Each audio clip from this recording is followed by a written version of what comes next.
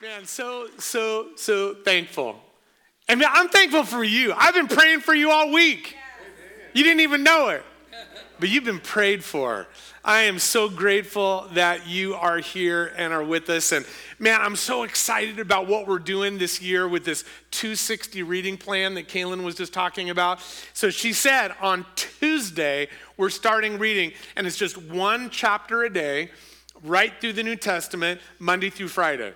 But if you do that consistently, you're going to read the entire New Testament in a year. So Tuesday, starting Mark. But listen, tomorrow, it's the end of Hebrews. It's Hebrews 13. You may not want to miss it, because in the first 5 verses, you get love, sex, and money.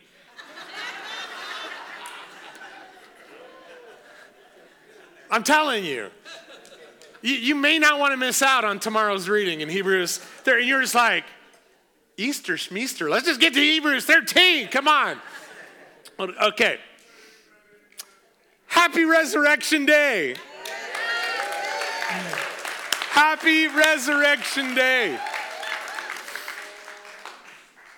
Listen, as Jesus was approaching the end of his time here on earth, and he knew that he was going to be headed to the cross, and then would experience that first Easter. But before he even got there, he said this amazing and profound statement. He said this: I am the resurrection and the life. I am the resurrection and the life. Now, it's such an interesting phrase, because he didn't say, I'm about to be resurrected. Now, he said that other places, but not this time. And he didn't say, and I am alive.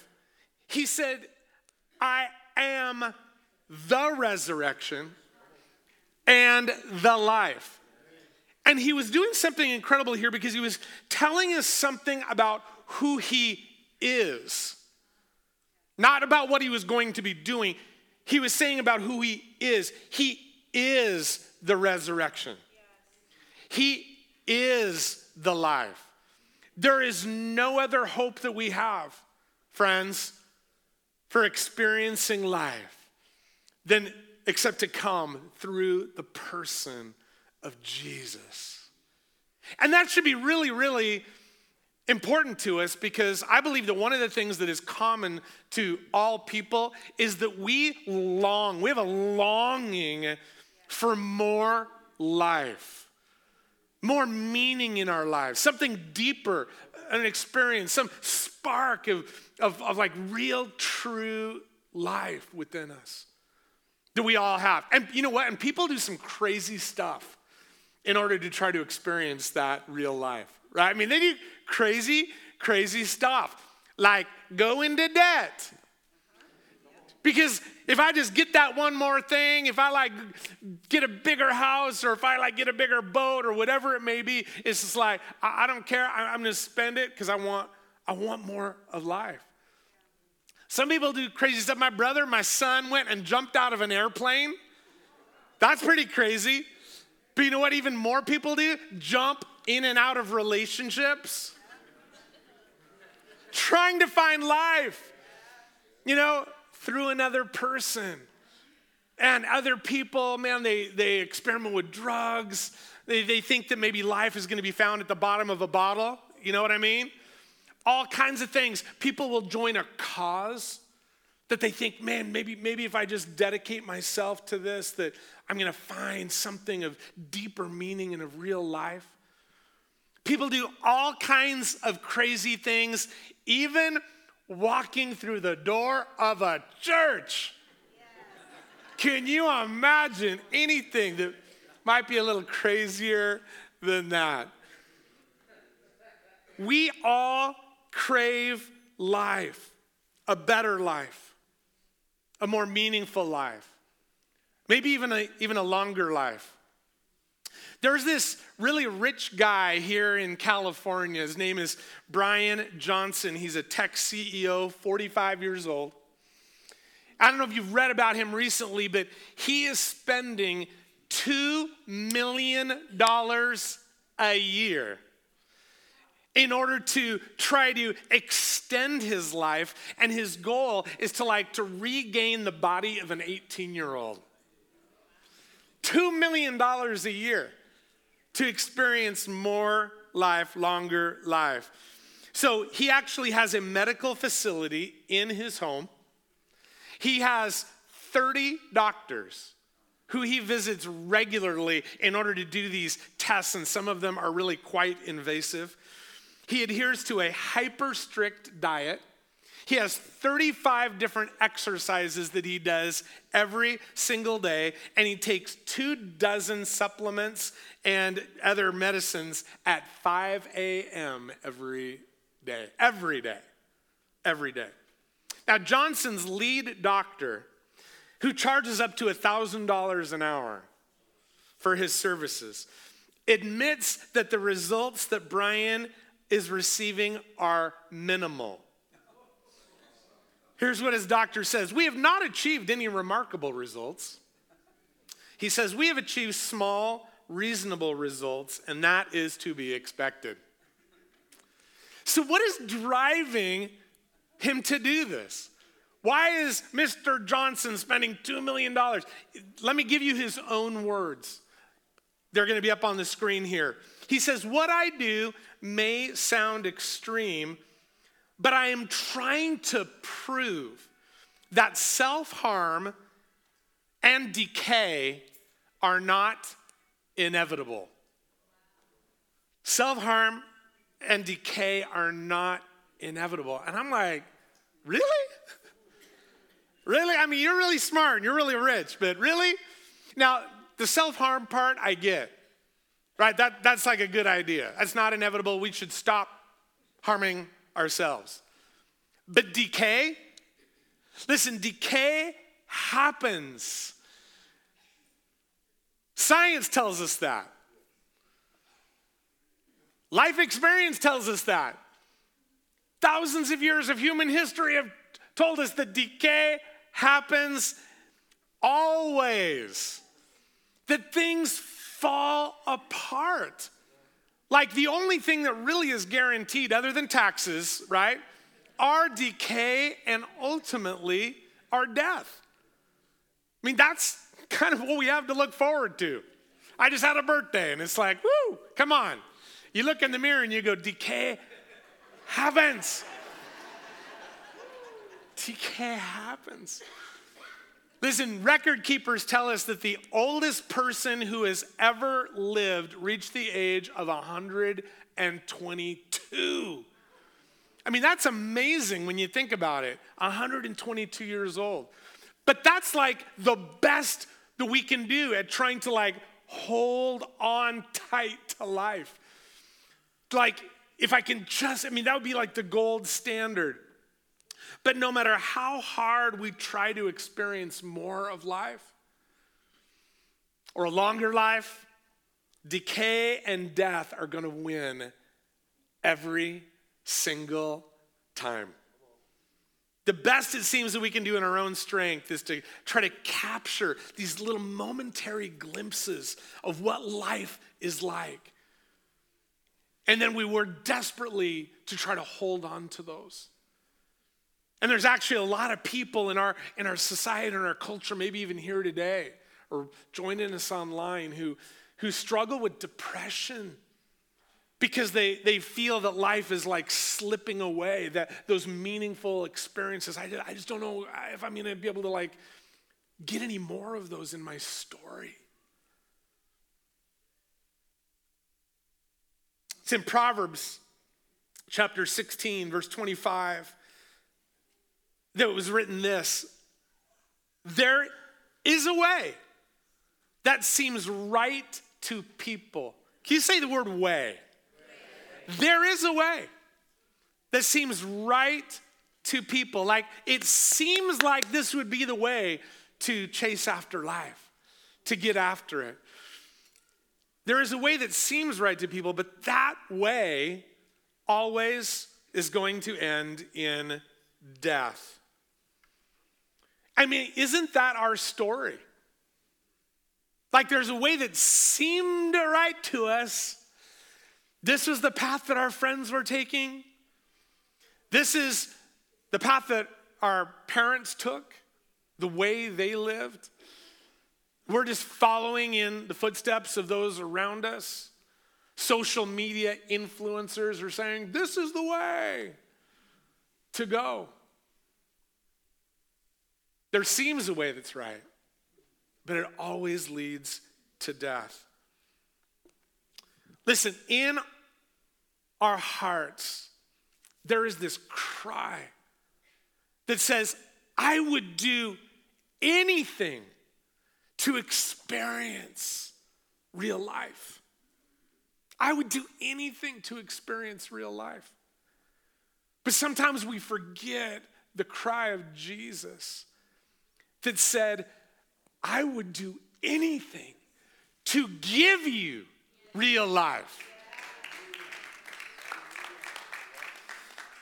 And that is the very thing that Jesus did on that first Good Friday and that first Easter Sunday. The promise of the cross, the promise of Good Friday, is that through the sacrifice of Jesus that we can be forgiven. Man, the cross secures our forgiveness, that all of our brokenness and sin have been dealt with. Not awesome? But that's different than the promise of Easter. The promise of Easter is not that our forgiveness would be secured, that was already done, but that our very life would be secured.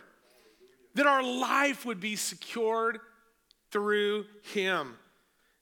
Not just here on earth, but forever. Listen, in this 260 reading plan that our church has been involved in, we've been reading through the book of Hebrews. In fact, every message that we're bringing through this year is only based on the 5 chapters that we just read. And so today, as I've been really thinking through just the Easter story and how do I share the Easter story maybe a little different this year and the power of that promise of life in Jesus. Well, guess where I've been? I've been in this book of Hebrews. So this may be a little different of an Easter message than some of you are used to, because we're not just reading through the traditional Easter story, but we're going to find it here because there's a very interesting thing that's been happening in these chapters that we've been reading. In fact, it's about chapters 7 through 10 in the book of Hebrews that this very interesting dialogue is going on, because the author is pointing to this massive contrast between the approach to get to real life. And what he's doing is he's pointing this picture of like the old way that the people of Israel had sought after life. And it was called the Old Covenant. It was called the law. And God had given it to the Israelites as a way to like pursue God, to find life. But what we read in Hebrews is this shocking truth that now the old way of doing things that we would refer to as religion is, check this out, is obsolete. That's a strong word that's dropped in there. It is an obsolete way of trying to find life, even life in God. Religion, it says, is obsolete in Hebrews 8:13. What had once worked for the Israelites in generations past had reached its expiration date on that very first Good Friday and Easter, because something new had come. Someone new had come. And it also says in these chapters that this law, which had been given to God's people before Jesus had come to earth, that it was only a shadow, is the word that is used. It was a shadow. It was like a bookmark. It was temporary, it says. It was imperfect. It could not create a clean conscience. It couldn't really take away our sin. It was imperfect and temporary. It was just a bookmark. until that which is perfect and complete would come. And then it says this other thing that I just love. You know how like our opportunities to grab hold of life, they like I said, they're like, they just feel momentary. They're fleeting. They're like here and then they're gone.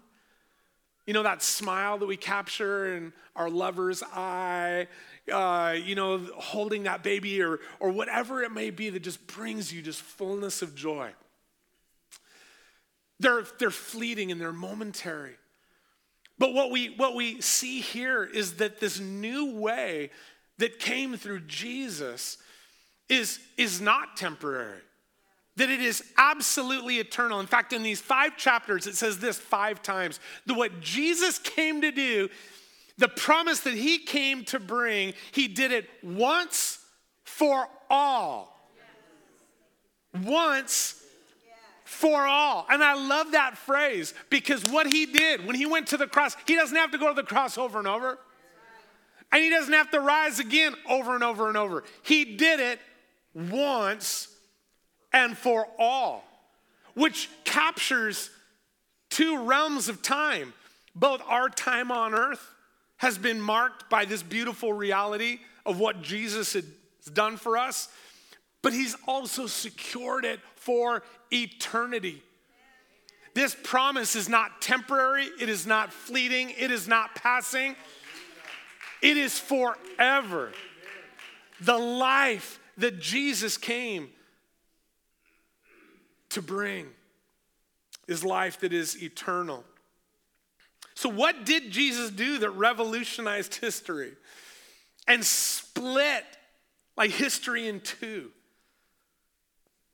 It's captured in this unique phrase right at the end of these chapters, in these discussions from Hebrews 7 through 10. It's found in Hebrews 10:20, where it says this, that by his death, Jesus opened a new and living way. A new and living way. Can you say that phrase? A new and living way. See, Jesus knew that humanity was in desperate need for something new.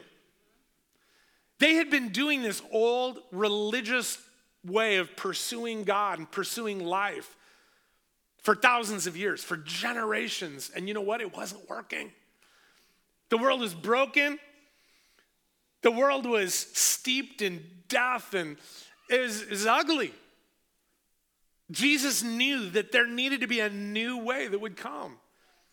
Those old ways that seemed right to people, but just led to death, there had to be a new way. And Jesus knew that we needed something that was actually alive. This is a new and living way that would move us beyond those things that just lead to death and to more brokenness. He knew we needed a new and a living way. I love that word way. A new path, a new way of living. Listen, those who have given their lives over to Jesus, it's not just this like one-time thing that like, yes, that sounds good. I want that forgiveness. I want this life. No, it is entering into a new way. In fact, in Scripture, if you read through the New Testament, you're going to see something interesting. You know that the word Christian is only used 3 times? The entire New Testament, the word Christian, it's there. You'll see it. It's only used 3 times. You know what word is used more times? The way. The Mandalorian wasn't the first one. He said a phrase. This is the way.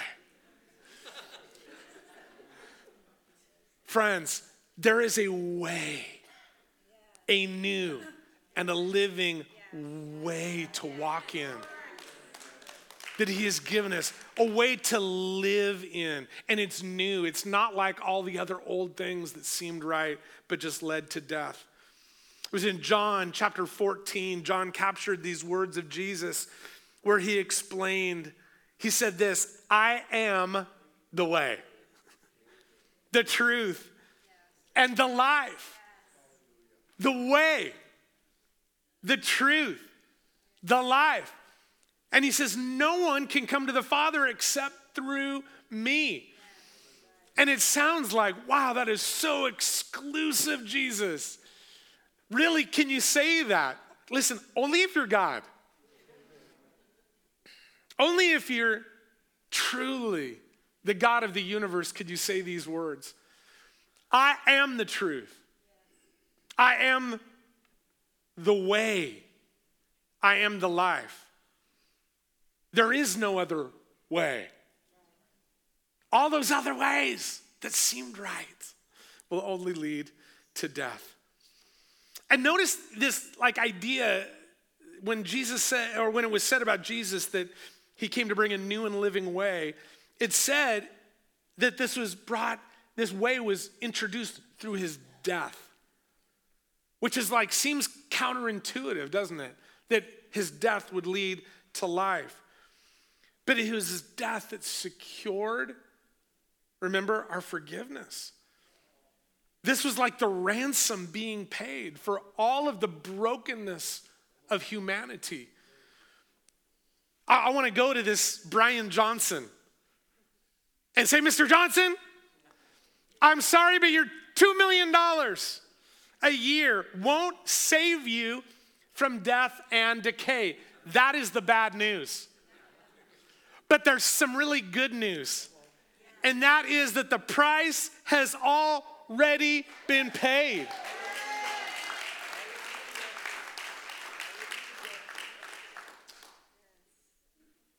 It was paid by Jesus. That was the price for your freedom from all sin, all brokenness. That was the price of being ransomed from death. Peter expressed this a different way. In 1 Peter 1:3, he says, because of God's great mercy, he gave us what? A new life. That is mercy because, man, none of us deserved it. But he brought it anyway. For you and for me. Because of God's great mercy, he gave us a new life. One that brings us a living hope. Through Jesus Christ's resurrection from death. So yes, he died. It paid the price. The ransom has been paid. But man, it is through his resurrection that we now have this living hope of a new life. So, Pastor Tim, that's all great. I think I'm capturing the picture. I'm hearing what you're throwing down. That's very cool. New life through Jesus, Good Friday, Easter. What does this new and living way actually look like? What does it look like in human terms? I'm going to invite a friend to come. Many of you know Pastor Lisa, who's part of our ministry team here. And you may know her because she leads our women's ministry. She's up here at altar time and she's praying for people. And you go, oh my goodness, man, what a beautiful life. And doesn't she just radiate Jesus? And woo! You know, she does. I saw her husband clapping right there. Yes, she does. And, thank you, Jesus. But you know what? Sometimes we see people in the newness of life and we forget. That's not where they started. That's not, you just didn't come out this way. No. You tried some other paths that seemed right. Yes, I did. Would you just share with us just a little bit of your story and the old ways that seem right and then this new and living way? Sure. Thank you for allowing me to do so. Before coming to the new and living way, I lived in my old ways. And they were very dangerous. And I did a lot of dangerous things. And they were destroying me. I come from a dysfunctional family where alcohol abuse, drug addiction, and violence was the norm. It's what I saw. It's what I knew. It was my home life. These traumas, I carried them into my adult life. See, I was searching for love. I was searching for security. I was searching for those things that I needed that I did not have as a young girl. And I was looking for love in all the wrong places. I thought that security and happiness were found in relationships. And I was always looking for that to be filled within me. But no one could fill the void that I felt within me. Yeah. No one, not one thing could fill that void. I tried everything. I fell heavy into substance abuse. And I started doing every type of drug at the age of 10. I was smoking, drinking, doing all drugs, anything and everything. When I was around 10 years old, maybe a little younger, my mom was murdered. And it felt like a bomb had went off in my life. And I started trying to numb every pain that I had. And I fell into the substance abuse and into that lifestyle. And I thought that that lifestyle was a way of happiness. I thought that that lifestyle would bring everything that I needed. But it was a counterfeit. And it only offered me more trauma. And it offered me more unhappiness. And violence, it was in me. It's because it's what I saw. It's what I knew. And I thought that that's how you handle things. So I was ready at a moment, and I fought all the time. I was ready to fist fight at any moment, and I fought many times because I was so angry, and I was so bitter and full of rage that I thought that's how you deal with things. I don't say any of this in pride because I know who I am, and I know who I was, and I know that I was lost. And it was at that moment that I never thought I would give these things up. It was my life, and I was stuck. I was stuck not only in this life that I had created out of habits and patterns and choices that I've made. I was stuck, and I didn't know how to break them. But then Jesus enters the picture.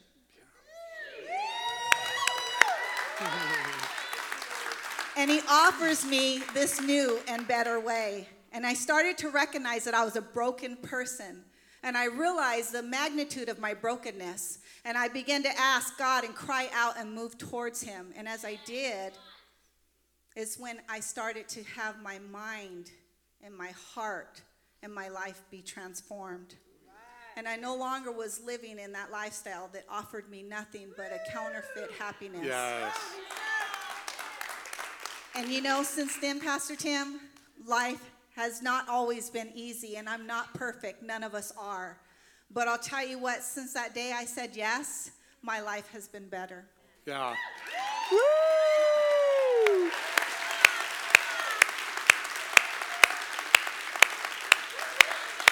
Wow.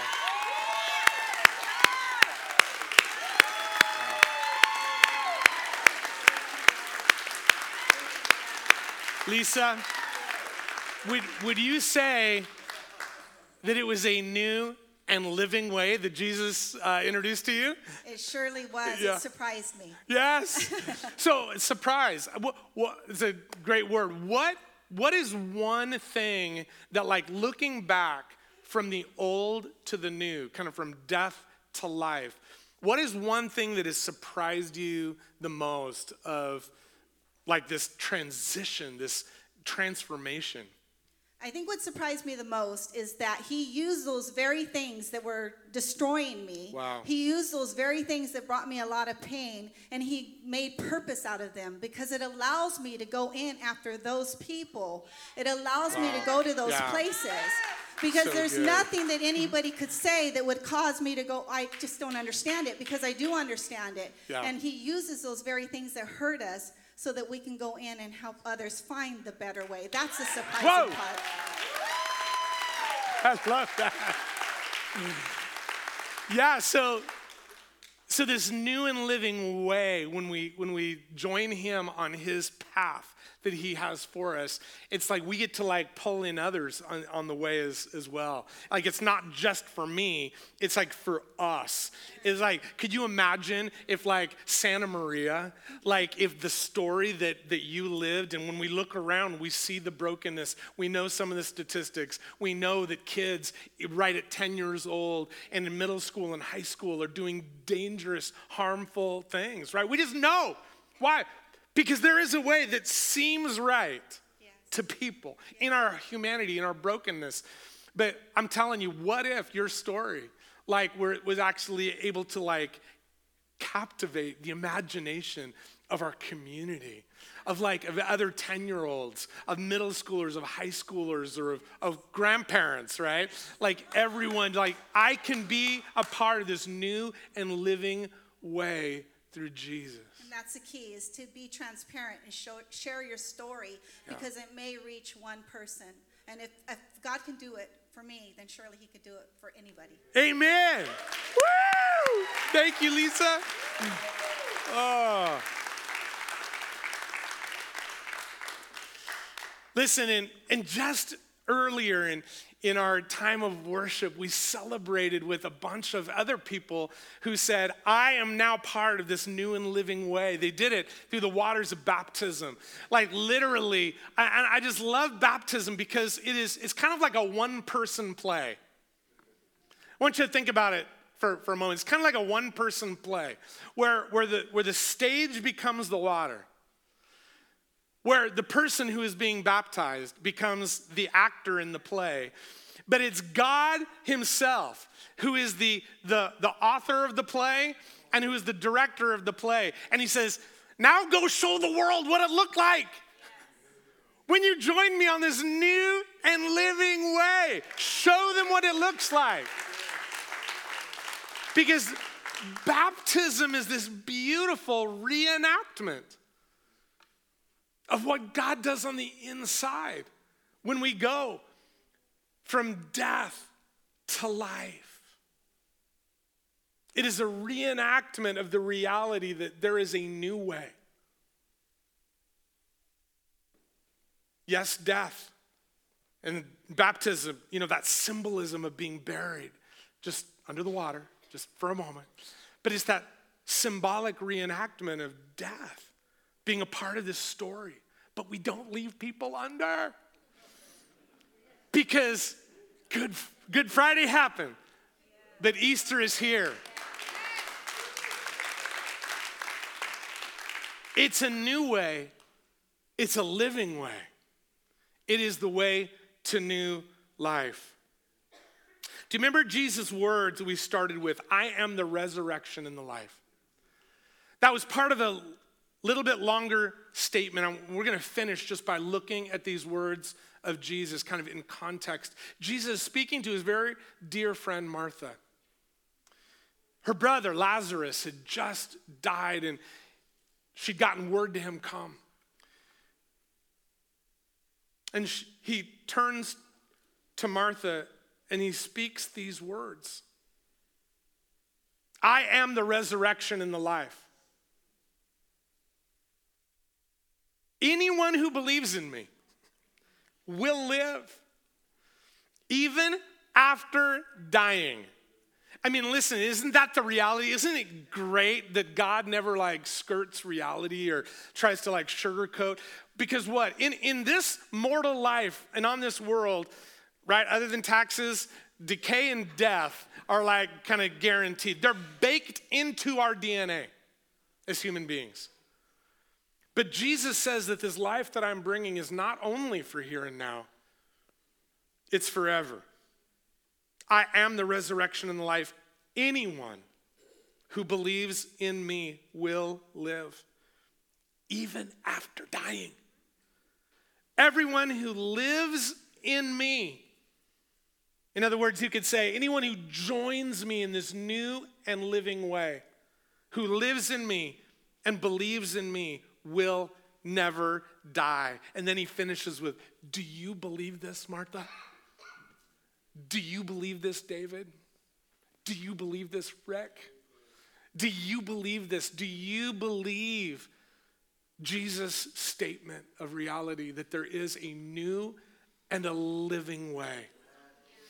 A living hope that leads us to new life. Let's pray. Jesus, sometimes when we just look in the mirror, what we see is we see death and we see decay because we know our own stories. We know our own brokenness. God, we see it in our own lives. We see it right around us, sometimes in our family stories and our family histories. We see it definitely when we turn on the news. We see brokenness and death and decay. But Jesus, your promise, and it's the promise of Easter that there is a new and a living way. It's not religious. It's not somehow trying to do my best at upholding every rule and regulation. No, it's a new way. It's a living way. It's the way of Jesus. It's the way of repentance. It's the way of forgiveness. It's the way of mercy and of grace. And friends, it's the way of love.